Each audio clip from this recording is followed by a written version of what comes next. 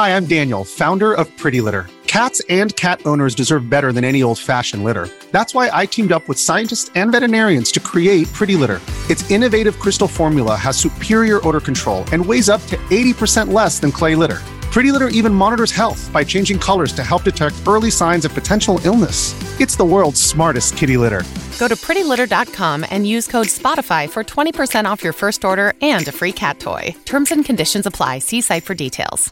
Hello and welcome to a brand new episode of Level Up, the esports and gaming show with me, Nathan Bliss, esports and gaming writer at Reach PLC.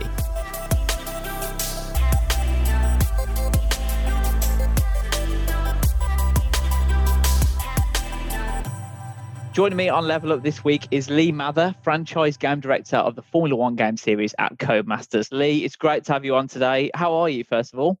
Yeah, I'm really good. Thanks, Nathan. Good. And so just give me a brief explanation of your role at Codemasters, please. Yeah, so as franchise game director, I generally oversee the direction of the game of Formula One. The features we include, the areas that we focus on, the things that are obviously inspiring us from the sport, inspiring us from the world of gaming, and how we can apply those things to make Formula One, the game that we think the fans really want to play. And you've announced a host of new features recently for the new game. What are some of the features that you're most excited about? Obviously, Breaking Point is the headline feature for 21. And I'm really excited by the fact that I think people will be surprised at just how far we've taken it and the quality of the work that's been achieved. Because as a studio that, make some of the world's best racing games, to bring in such a strong story element, which has been beautifully scripted, acted, and then animated, and rendered in gorgeous CG. I think it's a really significant departure from what we traditionally do year on year. And if you look at what we did in 2019 with the F2 Feeder series, that was really cool. And we did a lot more of that internally, whereas we've taken some of the writing and obviously our professional writers on 21. So I think that's really exciting. I can't wait to see how people, react to that.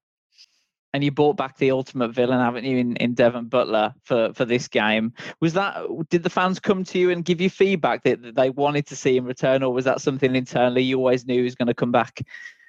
When we created Devon, we sort of sat around and we thought, yeah, it's like the voice is right, the face is right. You do want to give him a slap.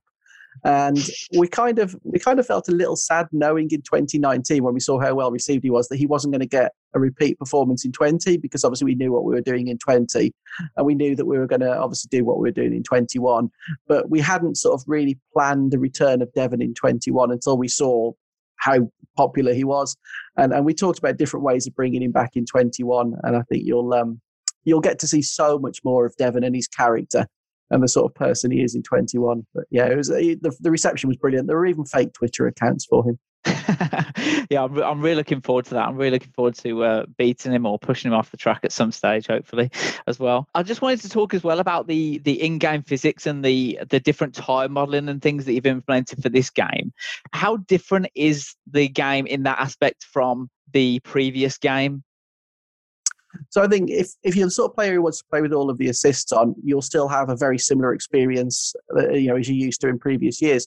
But if you want to delve a little deeper into it and start winding some of the assists back, you'll certainly feel that the balance between aero and tyre grip is significantly different this year. The tyre model has moved closer towards reality this year again, which has made the cars feel more nimble. They feel more darty. They certainly feel more direct. Again, which in some cases can make them more challenging. But again, we've got the assists there to catch people who can't handle that sort of thing. And we've certainly taken a lot of feedback, and this is something we've been getting a lot of feedback in the beta about, is how people were able to find a setup that kind of always worked for them in 2020. And now, because of the aero balance and the tyre balance, the sort of physically mechanical grip balance, the setups are much harder to nail down, and they'll obviously need to vary more circuit to circuit. So I think we've certainly added a lot more depth to the handling in that respect this year. You mentioned feedback, and I wanted to touch on, because the F1 games have become one of the biggest esports titles, obviously with the pandemic that's been going on the last 18 months or so. F1 esports, or F1 racing and sim racing, was one of the first to take up the mantle, as opposed to real life sports that weren't being able to take place. And we saw the GP series, and then the official F1 guys started getting involved with the races as well. That must have been great for you to have those skilled players playing your game to be able to give you feedback and say, you know, how realistic the game is. Yeah, it was fantastic seeing the success of that series, and also it was surreal to see some of the people who took part as well. I mean, that was something that we really weren't expecting.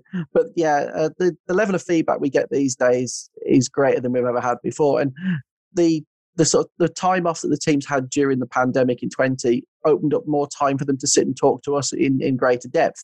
And that's carried on. So we're still having those discussions now on a regular basis. And because a lot of the teams obviously run their esports teams as well, and they have drivers who are contracted but driving at other teams, we've got access to so many of the drivers and the esports drivers who are managed by the teams, plus the esports drivers who are managed by esports organisations. And at the moment, we're running the beta. And again, we're getting a lot of feedback in the beta, even from famous footballers. That's always good. I mean, we spoke to content creator Arava previously. He's been on the podcast a few times, and he was telling us about how he started racing Charles Leclerc online. And if we would have told him he'd be doing that 2 years ago, he probably would have told me to go away and shut up. But it's just the magic of gaming, isn't it? The fact that, you know, we've had this period where everyone's been stuck inside, but gaming has given, and particularly the Formula One game, has given fans a chance to connect with Formula One drivers like never before. And they've done that on your platform. That's got to feel good. Yeah, it's amazing. It's great because, you know, there's always that risk that during that short period, people would get involved and then they'd move back to their general day to day. And it's been the polar opposite. It's just grown and grown and grown. And the drivers have started to build platforms around it more so. A lot of them are more into gaming than I think they ever were. And sort of, as you say, Arab there saying racing with Charles Leclerc, we were doing one of the practice runs before the very first event last year. And I remember being in a practice lobby with Ant Davidson, Nicholas Latifi, Alex Albon, George Russell. And it was just so surreal, but it was just absolutely amazing. And I think people are really seeing the benefit of gaming for the sport as much as the sport for gaming. I've been a fan of Formula One games from ever since I can remember. Like, I had the one of the F1 games on the Nintendo 64. So I remember that there was a period back then that, you know, if you were interested in a Formula One game or sim racing, that was a niche. But now it's so much more mainstream. You've got so much more of a platform. I'm not sure how much that has helped, but it felt like it was going that way anyway with the way Formula One was going and the popularity of that. I don't know how you see that evolution from the time you've been, because I know you've been at Codemasters for a while, so you've seen that evolution. Yeah, it's really funny you should say that, because it's something that we often talk about internally as well. So I remember that N64 game. That was a really good Formula One game. It was, yeah. World Championship or something. Yeah, that's it. So we've often said this ourselves. We often referred to Formula One as sometimes being people's dirty little secret, and they don't always want to talk about their love of Formula One. And now I remember when the first series of Drive to Survive came out, standing on the train going to work and people watching it on their phones or chatting about the episode they'd watched the night before. And all of a sudden it was everywhere and people were talking about it who traditionally hadn't. Or you'd look on Twitter and there were, you know, some of the Call of Duty guys I follow were suddenly talking about how they'd been watching Drive to Survive and they were loving Formula One. And then the next thing you know, they're playing Formula One and they're playing Formula One with Lando. You know, it's suddenly become more accepted because it is exciting, and it's not just about the on track, it's the world around it. And it really is now, way, way broader, I think, than it ever was. Yeah. I just want to talk about something I've said previously in a previous episode. I wanted to get your thoughts on it. I suggested that Codemasters was in a very similar situation that the real life F1 teams are in this season, because you've had to develop a game where the rules are finishing. And you've got another game next year where the rules will be completely different. And so how do you divide up your time between this year's game and next year's game, when I'm guessing there's got to be a complete revamp of the physics and stuff for next year? Has that been a challenge for you, and how have you divided up that time? So it's something that we've obviously had to handle numerous times in the past. And now we've not just got one team that work on Formula One. So what we do is, and we've done this since 19, we have a small team who are working 2 years ahead, and then the main sort of full-size team is still working on the next release. And then obviously there's a contingent on the big game that will finish their work earlier. So for example, the physics team, they won't be working till the absolute end of the development. They'll get their work done. So then the handling guys can start configuring and setting up the cars. So that team can then start looking at what they're doing on the following year title. And then gradually everybody gravitates over to the other year. So we've got a full team then working on that title. So with regards to things like the physics, that team can start looking at it a little bit earlier than certain other areas of the the team. So yeah, but it obviously does bring up a challenge in that we have to obviously maintain 2 physics models as well. So we've got the one that's in the current game, and then as we know next year the cars are physically very, very different, and we're already starting to build them based on the information we've been given by Formula One and the knowledge that we know from the rules. And in the future as well, I mean, not just the future now, you've got the power of the next-gen consoles that came out last year. You've got PC parts like the new graphics card, the 3090 that's come out recently, that's given people more power than ever before, really. What have you been able to implement this year that you weren't able to before? And how excited are you at the power you've got at your hands almost? Yeah, it's still very early days, isn't it? There's so much as you know, throughout a console generation, people just keep finding more and more and more. But the big difference for us this year is, firstly, you can play on any of those platforms. So if you're playing on a PS4, you can play against your friend on a PS5, and you'll get the same experience. You'll get the same features. But the player on the PS5 will get the ability to run at 120 frames per second if they want to, which is obviously really nice in a racing game. Silky smooth, lovely inputs. You'll also have the ability to use the triggers, the new triggers on the PlayStation 5. They're a really great feature, the resistance triggers.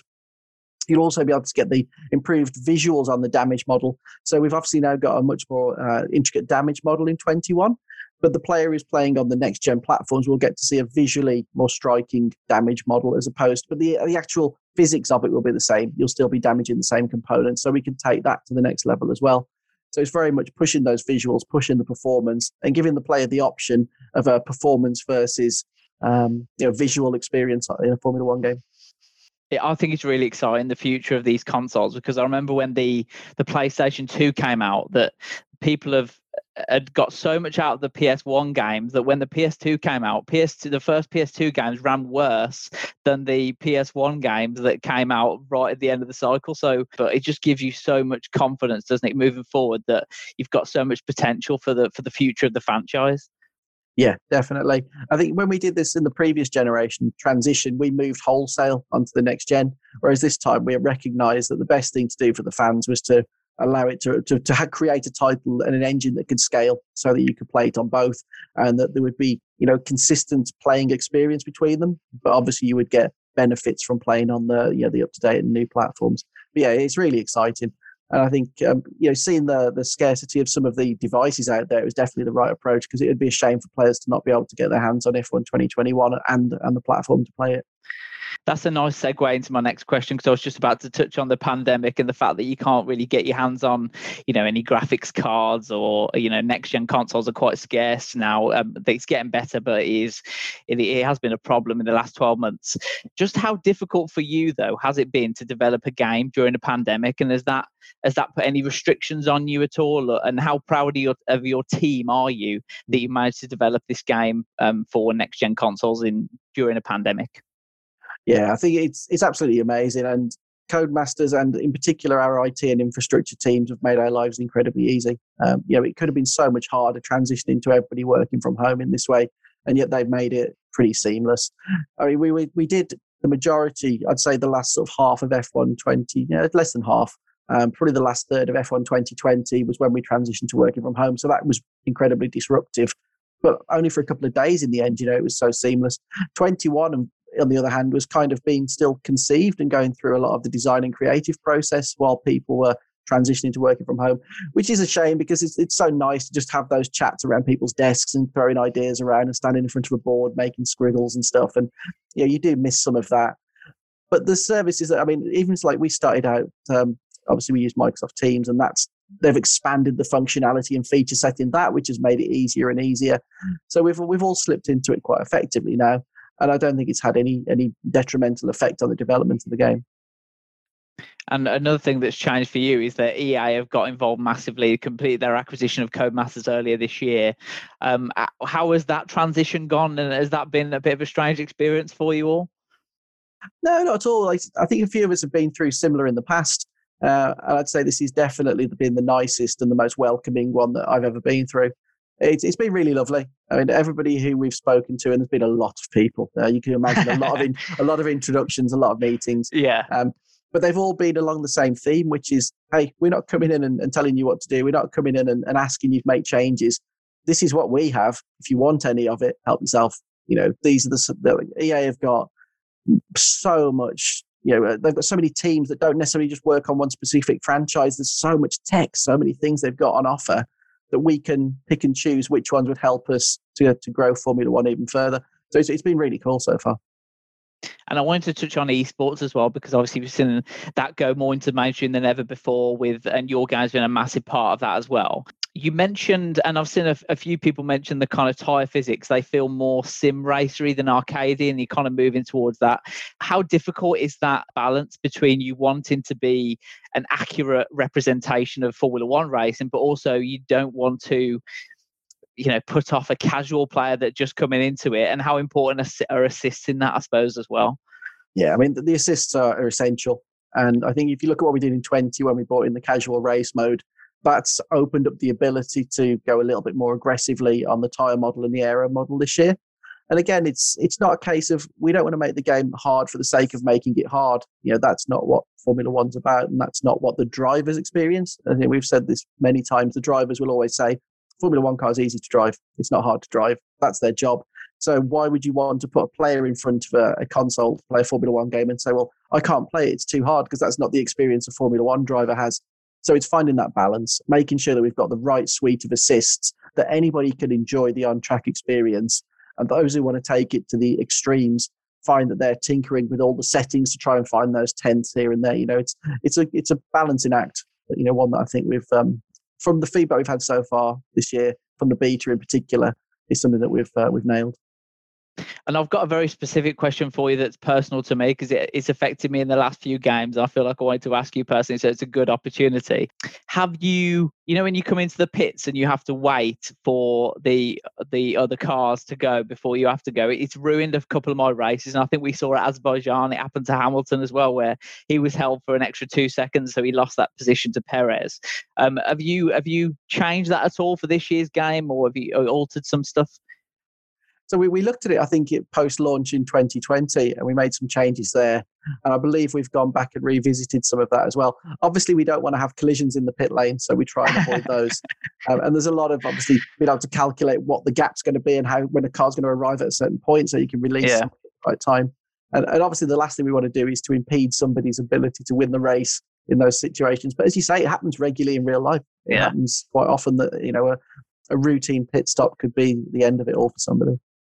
I would take the unsafe release and the fine, to be honest, in the game. If that was an option, I'd just go right in front of them and cut them off. 2 abreast down the pit lane. Yeah, exactly. Yeah, exactly. That's what I'd like to do. So thanks for that. That might help me in the future games. I just wanted to touch on sim racing and esports once again. How impressed have you been with the professional sim drivers and the professional F1 players, like Jarno Opmeer, for example, who won the championship last year, with their consistency in the driving in your game? And were you surprised about just how good they were?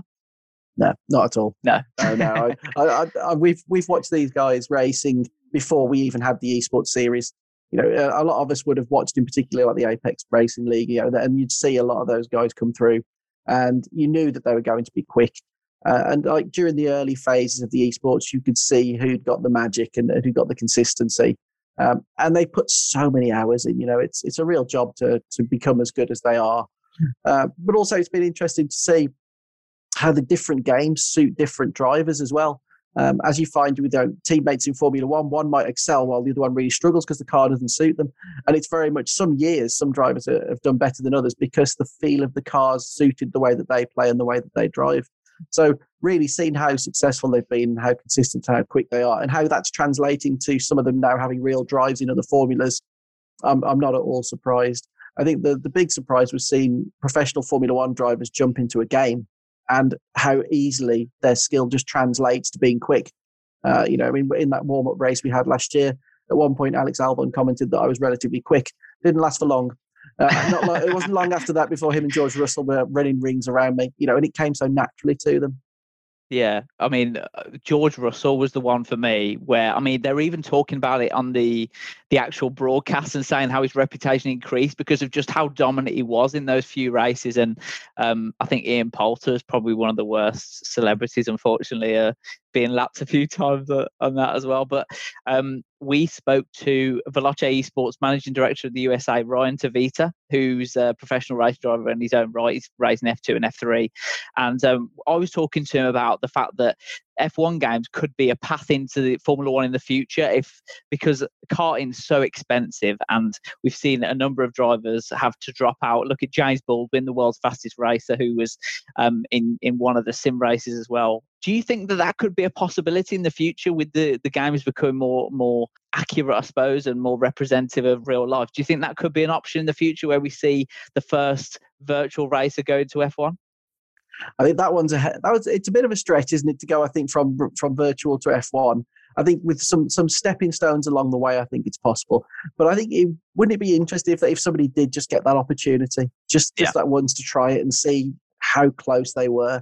I mean, Absolutely. I've been lucky enough to drive a team simulator, and it was amazing how, again, relatively easy it was to drive and how relatively easy it was to keep the car on the track. You just had to push hard to keep the downforce, otherwise you really were skating all over the place. And my lap times were terrible. They were nowhere near what a Formula One driver was achieving. And I'm not saying like horrendous, but they were probably sort of 2-3 seconds off the pace.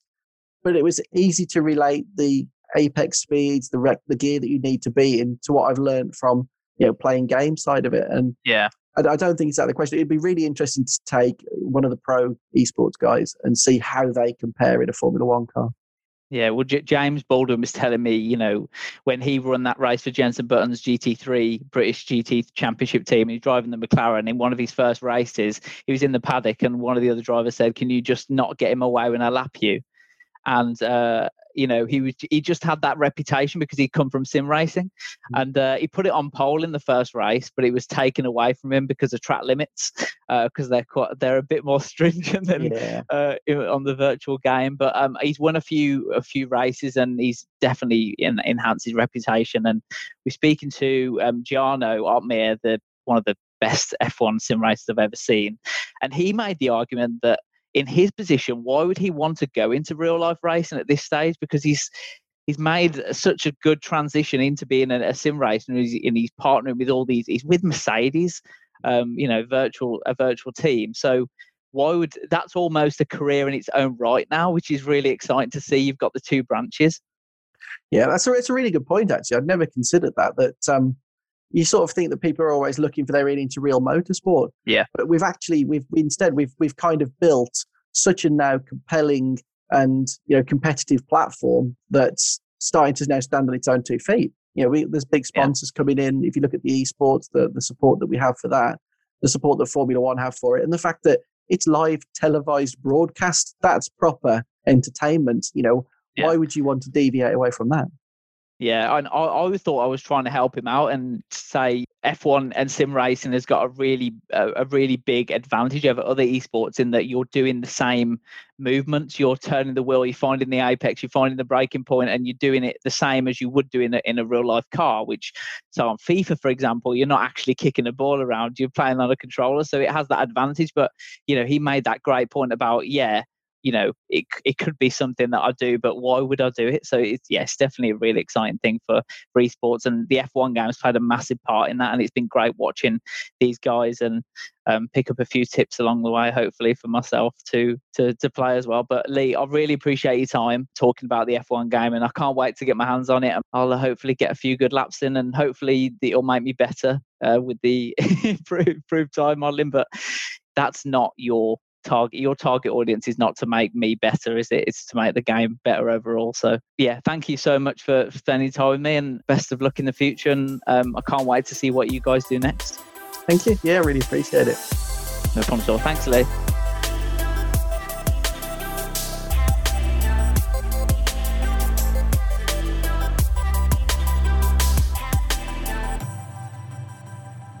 Thank you for listening to Level Up, the esports and gaming show. Make sure to subscribe to the podcast and please leave us a rating and review. You can also follow us on Twitter at Level Up Pod, where you'll find all of our previous episodes and information about how to subscribe. We'll be back with a brand new episode very soon.